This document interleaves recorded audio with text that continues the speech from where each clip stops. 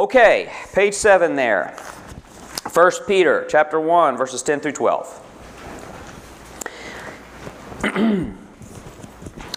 Concerning this salvation, the prophets who prophesied about the grace that was to be yours searched and inquired carefully, inquiring what person or time the Spirit of Christ in them was indicating when he predicted the sufferings of Christ and the subsequent glories. It was revealed to them that they were serving not themselves but you, in the things that have now been announced to you through those who preach the good news to you by the Holy Spirit sent from heaven, things into which angels long to look. The word of the Lord. God help us. We give you thanks for your word. We pray that now you would now speak to us in your word. God, I pray that you would overwhelm us with the news of our salvation. I believe that's what Peter's doing here. I believe he is trying to show us just how significant and central and important is our salvation in such a way that our gratitude would just be overwhelming, so overwhelming that it would combat the fears, the sufferings, the sin, the struggles, the anxieties of this life. May our salvation this evening be greater to us than our circumstances. That comes from you, God, so I pray you would do that work. Help me. In Jesus' name, amen. Okay, so we are getting back into 1 Peter here. And we do so with a passage that is intended to challenge your perspective on things. Peter is concluding his opening encouragement to exiles. He started his letter talking to exiles, and then he goes into this excursion with words of promise and hope and encouragement that he is intending to sustain them during their exile. And the way he concludes it all is challenging them to appreciate how blessed they are. He's trying to change their perspective into a higher eternal perspective and see how blessed they are. He's saying, though exile is true, and it is true, let us not forget what else is true, our salvation. We tend to get overwhelmed by our present sufferings while forgetting kind of the bigger picture of endless blessings that are ours in Christ. And Peter's going to remind us of that bigger picture this evening. And in this way, the intention is, the way he intends to combat the sufferings of exile or just the normal sufferings of life in a fallen, broken world is by gratitude for our salvation. He's going to offer a new perspective, is what he's going to do. A joke that's become popular on the internet these days is this idea of first world problems. You see people talking about these all the time, and if you don't know, if you haven't been introduced to this thing called the internet, what it is it's these little memes and quotes and all this stuff that pokes fun at us spoiled Westerners for our, the comforts and blessings that we take for granted and the silly things that we complain about in our life. And the only reason it's funny is because it's true. And kind of in preparation for this sermon this week and just trying to examine my own heart according to like my perspective, my discontentment, my perspective on things, I just decided to note every time I got like frustrated with these things that I suppose you can call first world problems, and I got really convicted and really ashamed, and I'm going to share a little bit of my shame with you this evening. Here's some things I wrote down. I got in the shower on Tuesday, and there was no soap. Anything worse than that? Then I turned off that shower and realized there's no towel. There's really nothing worse than that. Found myself getting very angry. We had our first cold morning of the fall this week, and my commute to work is so short that my car never gets warm until I pull into the parking lot, and this makes me very angry. Our church community has so graciously provided meals for us. We've just been overwhelmed by meals with the birth of our new child, and which is fantastic. But this week I got really mad when I was trying to put something in the fridge and there was no room in the fridge. It's too much food. Oh, America, too much food in the fridge. I may have let a choice word slip when I had an important email that I was having to write, and I was ready to go to bed. I was exhausted, and so I was trying to write the email on my phone while I was laying in bed, and you know how like when it's at the side, the screen flips, you know, and you can't get it right, and I'm trying to write this really important email, and I'm just like, ugh! And Abby's like, what are you doing? I was like, the screen won't stop, like moving and all that. And yes, I realized they told me after the first service this morning, there is a fix to that, thank you. You don't have to show me how stupid I am to that. But, so yeah, I got really mad at my iPhone. These are the things that angered me this week. And calling them first world problems is appropriate because what it does is it highlights how skewed our perspective is.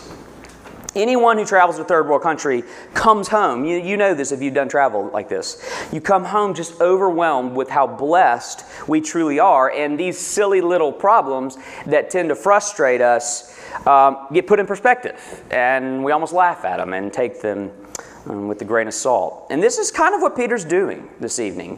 What he's going to do is he's going to challenge our perspective on a bigger level, on an ultimate level. Because it's true that perspective of Western prosperity can put many of our problems into perspective. But what about our greater problems? I mean, I had these weeks of these silly, crazy little frustrations that I'm embarrassed by. But I also had some pretty serious stuff go on this week. You know, if you're on our church's prayer list, we had a teenage girl go missing this week, ran away, and our whole church and community was praying. It was all over the news, and praise the Lord, we found her. But that's a suffering, that's a trial, that's an issue, that's a problem, no matter what culture you're in. First world, third world, it doesn't matter. I've got stuff that I'm counseling people through that I don't care if you're an American or live in utter poverty in the third world. It's a problem. It's serious. Is there any perspective that can handle these types of things?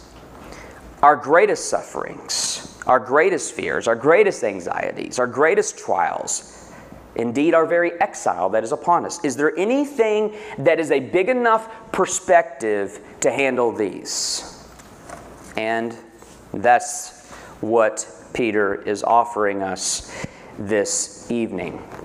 Our greatest sufferings are put into perspective when we consider the glory of our salvation. This is the only thing good enough, glorious, eternal enough, all of these things. This is the only thing big enough to give perspective that will overcome our greatest sufferings. And in this way, the grief of suffering is overcome by the gratitude for our salvation. I want to ask two questions from these verses this evening. How important is your salvation to God? And then, by way of application, I'm going to ask, how important is your salvation to you? How important is your salvation to God? That's what these verses Peter's doing here. Let me remind us where we are in chapter 1. Peter began his letters to exiles with the most amazing words of hope, promise, and glory, and all of it builds up to the culminating words of verse 9, which are not in your bulletin, but it says, it all culminates where Peter says, the promise that you're going to obtain the outcome of your faith, the salvation of your souls. Salvation.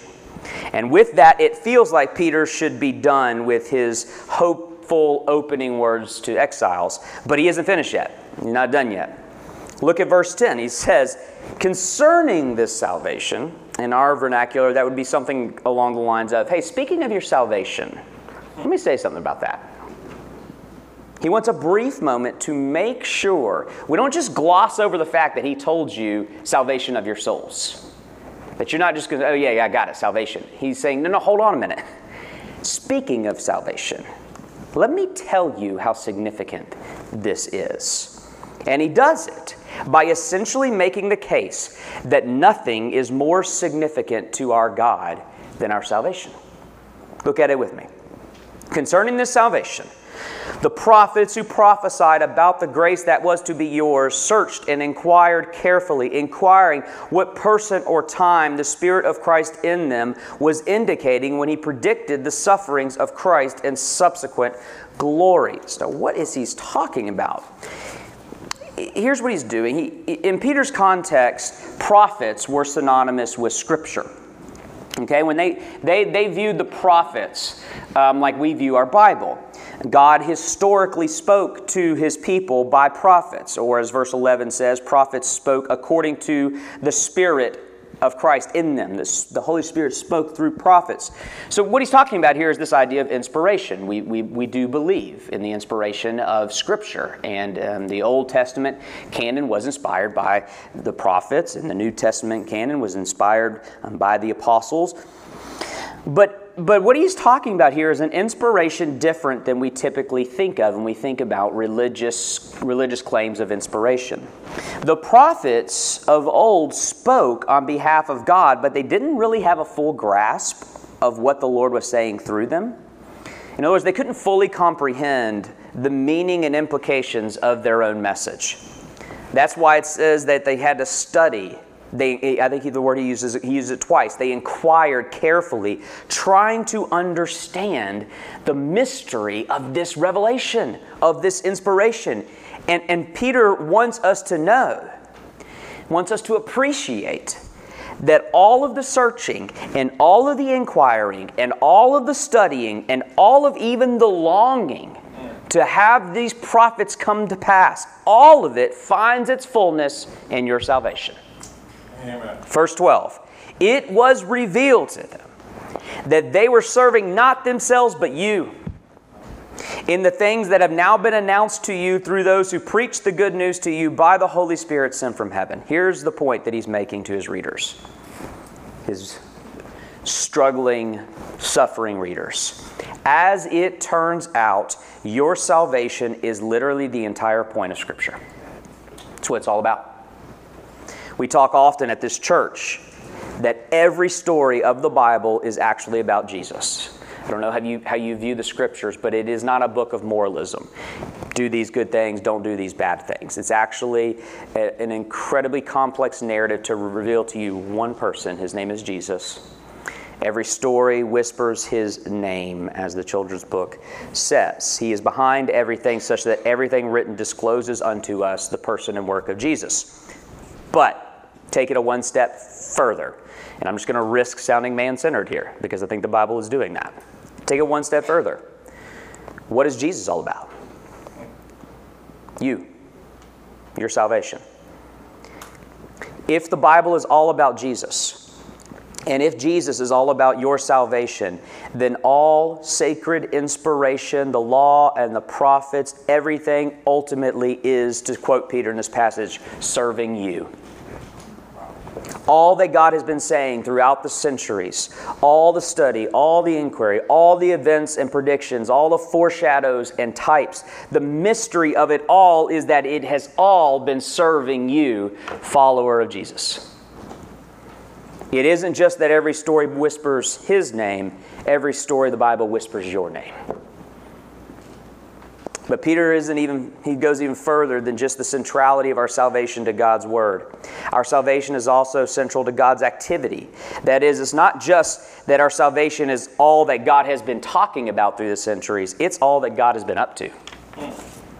Go back through these couple verses and notice how active God Himself is in them. This is different than, again, we're talking about a different type of revelation, prophetic revelation, whereas every other religion besides Christianity would say, here's how revelation works. There's somebody who claims to be a prophet who has heard something from a transcendent deity that he's going to reveal, but it's this disconnected word. Look how involved our God is in inspiration. And in the application of the inspiration. Verse 11, these prophets inquiring what person or time the Spirit of Christ in them was indicating when He predicted the sufferings of Christ and His subsequent glories. The sufferings of Christ and His subsequent glory. It was revealed to them that they were serving not themselves but you in these things that have now been announced to you through those who preach the good news to you by the Holy Spirit sent from heaven. So here's what he's saying. Let me just summarize that. You have the Holy Spirit in the prophets speaking words about what Christ will do. Then you have Christ doing what the Spirit said He would do. namely his suffering and glory. That's his resurrection and his cross and resurrection. Then you have in verse 12, the same Spirit that predicted Christ now accompanying the proclamation of the gospel of Christ. So God the Spirit said what God the Son would do. Then God the Son did what God the Spirit said he would do. Then God the Spirit says what God the Son has done. The point is that our salvation is not the story of a disconnected God who sends a message from on high. He is intimately involved in pulling it off, in performing our salvation, even, it says, unto the sufferings. That our salvation requires the sufferings, and even that our Christ has done. What's this mean? Our salvation is really important to God. How significant, how important is your salvation to God? It's all He's been talking about and all that He has been doing for the entirety of human history. He was, is, and forever shall be fixated, both in word and in deed, upon your salvation. And the reason that Peter is sharing this high view of our salvation with exiles is for them and us to gain a newfound appreciation for our salvation. A salvation that is worth everything to God and should therefore be worth everything to us. But is that the case? That's the challenge of the passage. This thing called our salvation is the most important thing in heaven and earth. It is the story of Scripture. It is the activity of God. Do we appreciate it like heaven and earth appreciates it? I want to close with that challenge. How significant is your salvation to God? We've answered that. It only begs the question of application. How important is your salvation to you? There is that fascinating little phrase here that makes an amazing claim. 1 Peter, by the way, has some there's a few verses in there that are strange, and what are the implications of that? What does that mean? And this is probably the first one of those that people have wondered, what is he talking about here? I'll tell you what I think. Verse 12, it was revealed to them, this is the last verse, revealed to them that they were serving not themselves but you and the things that have now been announced to you through those who preach the good news to you by the Holy Spirit sent from heaven. But then he includes this little point, things into which angels long to look. Now, that is much more than angels long to see this thing called salvation unfold. Everything we know from Scripture tells us that they know what's going on. These heavenly beings know what's going on. What Peter is saying is that angels long to look upon God's salvation from your perspective. In other words, angels are jealous of you. Exile and all. Put it another way, angels would trade places with you if they could. Now think about how remarkable that is. These mighty creatures. So I don't know what you think of when you think conceptually of angels. Maybe you're a skeptic and you think that's even just that idea is silly. To which I would say there truly are transcendent spiritual realities that we don't know that are alive. Or on the other hand, maybe your view of angels is shaped by culture or whatever your views are. You could pretty much just say disregard all of them because I don't think anything's more misunderstood than angels. They are these mighty creatures of God, agents of God. And they are so glorious that every time they show up in our story, humanity freaks out. And they would give up all the power and all of that glory for your story. These creatures of heaven that are spared, they don't have to deal with the hardships of this fallen earthly existence. But they'd like to have your story. These creatures with access to God and heavenly realities that we cannot even fathom, yet they would give it all up to have what you have. To have God fixated upon them as He is fixated upon us. To know God not just as their Creator, but as their Heavenly Father. They would long to call God Father. But that's only invitation of us. To know Jesus not as their Lord and commander of their army, but as a Savior who is lovingly willing to lay down His life for them. To not just be agents of Jesus, but to be the bride of Jesus. To be the lover of Jesus. Peter is saying that angels long for what we take for granted every day. All of this is intended to convict us. He is trying to combat our grief and our suffering with gratitude for our salvation. He is saying, I know you're in exile. I know you're suffering. I know it's hard. I know you're struggling. I know various trials of many kind. But let us not forget that you are also the saved and beloved of God. A salvation that heaven and earth is literally fixated upon. A salvation so glorious that angels would trade places with you right now, sufferings and all. They would gladly become the world's exile to become the Father's children. So honestly, it is as if in verses 10 through 12, Peter is shouting us, wake up, you spoiled, entitled exiles,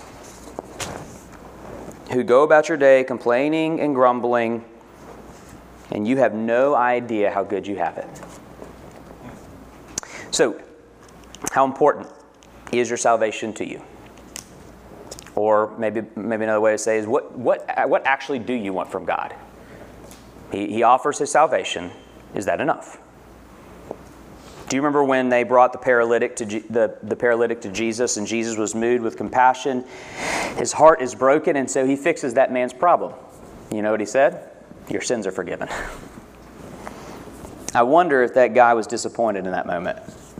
I would be, probably. Your sins are forgiven. Okay, thanks. Can you do something about the paralysis? Right? That's us. Thank you, Jesus, that my sins are forgiven. But I was really hoping you would take care of this circumstance that's really destroying my life right now. You know, salvation is great and all, but Jesus, I'm really worried about my finances. Salvation is great and all, but Jesus, I am just overwhelmed by singleness. Or if you're married, I'm just overwhelmed by my spouse. Salvation is great and all, but Jesus, I'm troubled about this election. I'm worried about our country. I'm worried about our culture. Forgiveness of sins, that's great, but Jesus, I really don't like the idea of being in exile. That's the challenge Peter's offering. He's challenging our perspective here. What do you ultimately want from God? Friends, if that answer goes beyond what God ultimately wants for you, if that answer goes beyond His ultimate salvation, then I'm just going to tell you, you are going to live a very hardened, cynical, discontent, despondent, complaining, murmuring, sad life. But if our perspective is aligned with God's perspective, if we see our ultimate problem as God sees our ultimate problem, if we want what God wants, if we value what God values, then we will be overwhelmed with how good He is to us. And this overwhelming gratitude will then overwhelm the lesser problems that we tend to make ultimate problems. It will. We'll say, exile? Who cares? I'm saved. Hillary Clinton, Donald Trump, I don't care. I'm saved. Mocked, hated, marginalized, aging, sick, dying. I'm saved. And what can this not combat? Is the point. And listen, I'm overstating things here. I'm intentionally sounding a bit like a Gnostic who believes nothing matters except your soul getting saved and getting to heaven. That's not true. We're going to talk in the coming weeks about the implications of this. God takes our problems seriously. Jesus did heal the paralytic. He did, but in saying your sins are forgiven first before He heals them, He was making a very important point. You think your greatest problem is your paralysis. I think your greatest problem is your need for salvation. And I love you enough to prioritize what I see as your greatest problem rather than what you see as your greatest problem. But He did. He did heal him. He took his paralysis seriously. But what's confronting us here is, what do you want from God? If that answer goes beyond His salvation, then God is going to disappoint you. And if you're not a follower of Jesus, we invite you to be a follower of Jesus. But contrary to what you are going to read from many of the books and Christian bookstores that is offering you a healthy and prosperity life by following Jesus, contrary to what you will maybe see on many televangelists on TV who are smiling with really loud suits and jewelry, contrary to what you will hear, that somehow this will just fix everything in your life. We actually only have one thing to offer you, and it is the salvation of your soul. He'll take care of everything else. He will. He will make all things new. But what I'm offering you now is one thing. You can be saved. You can be saved. And our point is that in offering you that and not offering to fix every problem of your life, I am offering you more than you could ever imagine, even though I can't fix everything in your life. What do you want from God? If it goes beyond His salvation, He's going to disappoint you. But if we want from God what God wants to give us, then we will be overwhelmed with gratitude. Gratitude so full, so rich, that it will overwhelm any grief that comes our way. From this perspective, closing, from this perspective, exile, Peter's talking about, and that is upon us, exile might just be our strange friend. It might be the reorientation that we are all so desperate for. Things might get to the point where all we have is Jesus and His salvation. But I think what we will discover is that Jesus and His salvation is all that we need and could ever want. Maybe you're even there. Maybe the bitter providence of God has just flattened you, and all you've got is Jesus and the hope of salvation. And if you're like me, every time you're in that moment, although you don't like those moments, but every time you're in that moment, you realize that's all I need. There is an irony to this whole notion of first world problems. If you talk to our sisters and brothers in third world lands, they see a deep irony to the first world problems, right? A missionary that we support in a third world country was recently in the States, and I took him out to lunch, and we went to just your typical American sports bar for dinner. And, there's just TVs everywhere, and they brought him this enormous plate of food and all this stuff. And at one point, he said, I got to get out of here. And I thought he meant out of the rest. I was like, you feeling bad? He's like, no, I got to get out of the States. It's like, this is just overwhelming. There's TVs everywhere. Like, there's just constant news of like craziness going on, and like it's just always flashing at me, and there's just constant advertisement that is just tempting me with idols of the world and a constant invitation to consume and gluttony. And he's just like, I'm forgetting my first love. I gotta get out of here. I gotta get back to exile. And that's what happens. That's what happens when Jesus and His salvation is all that we have. We start to realize that it is all that we need. So perhaps exile is what we need. Perhaps we need to be stripped down to the point where all we have is our Savior and His salvation, and discover that all we need is our Savior and His salvation. Let me pray. Overwhelm us, Lord, with the news of Your salvation, that we might actually be able to sing songs of joy and bless Your name in our exile, in our suffering, in our griefs, whatever we're facing, Lord. Overwhelm us that we might bless You in it and say, when all around my soul gives way, You then are my only hope and stay. And that is enough. Combat our trials with Your salvation. In Jesus' name, amen.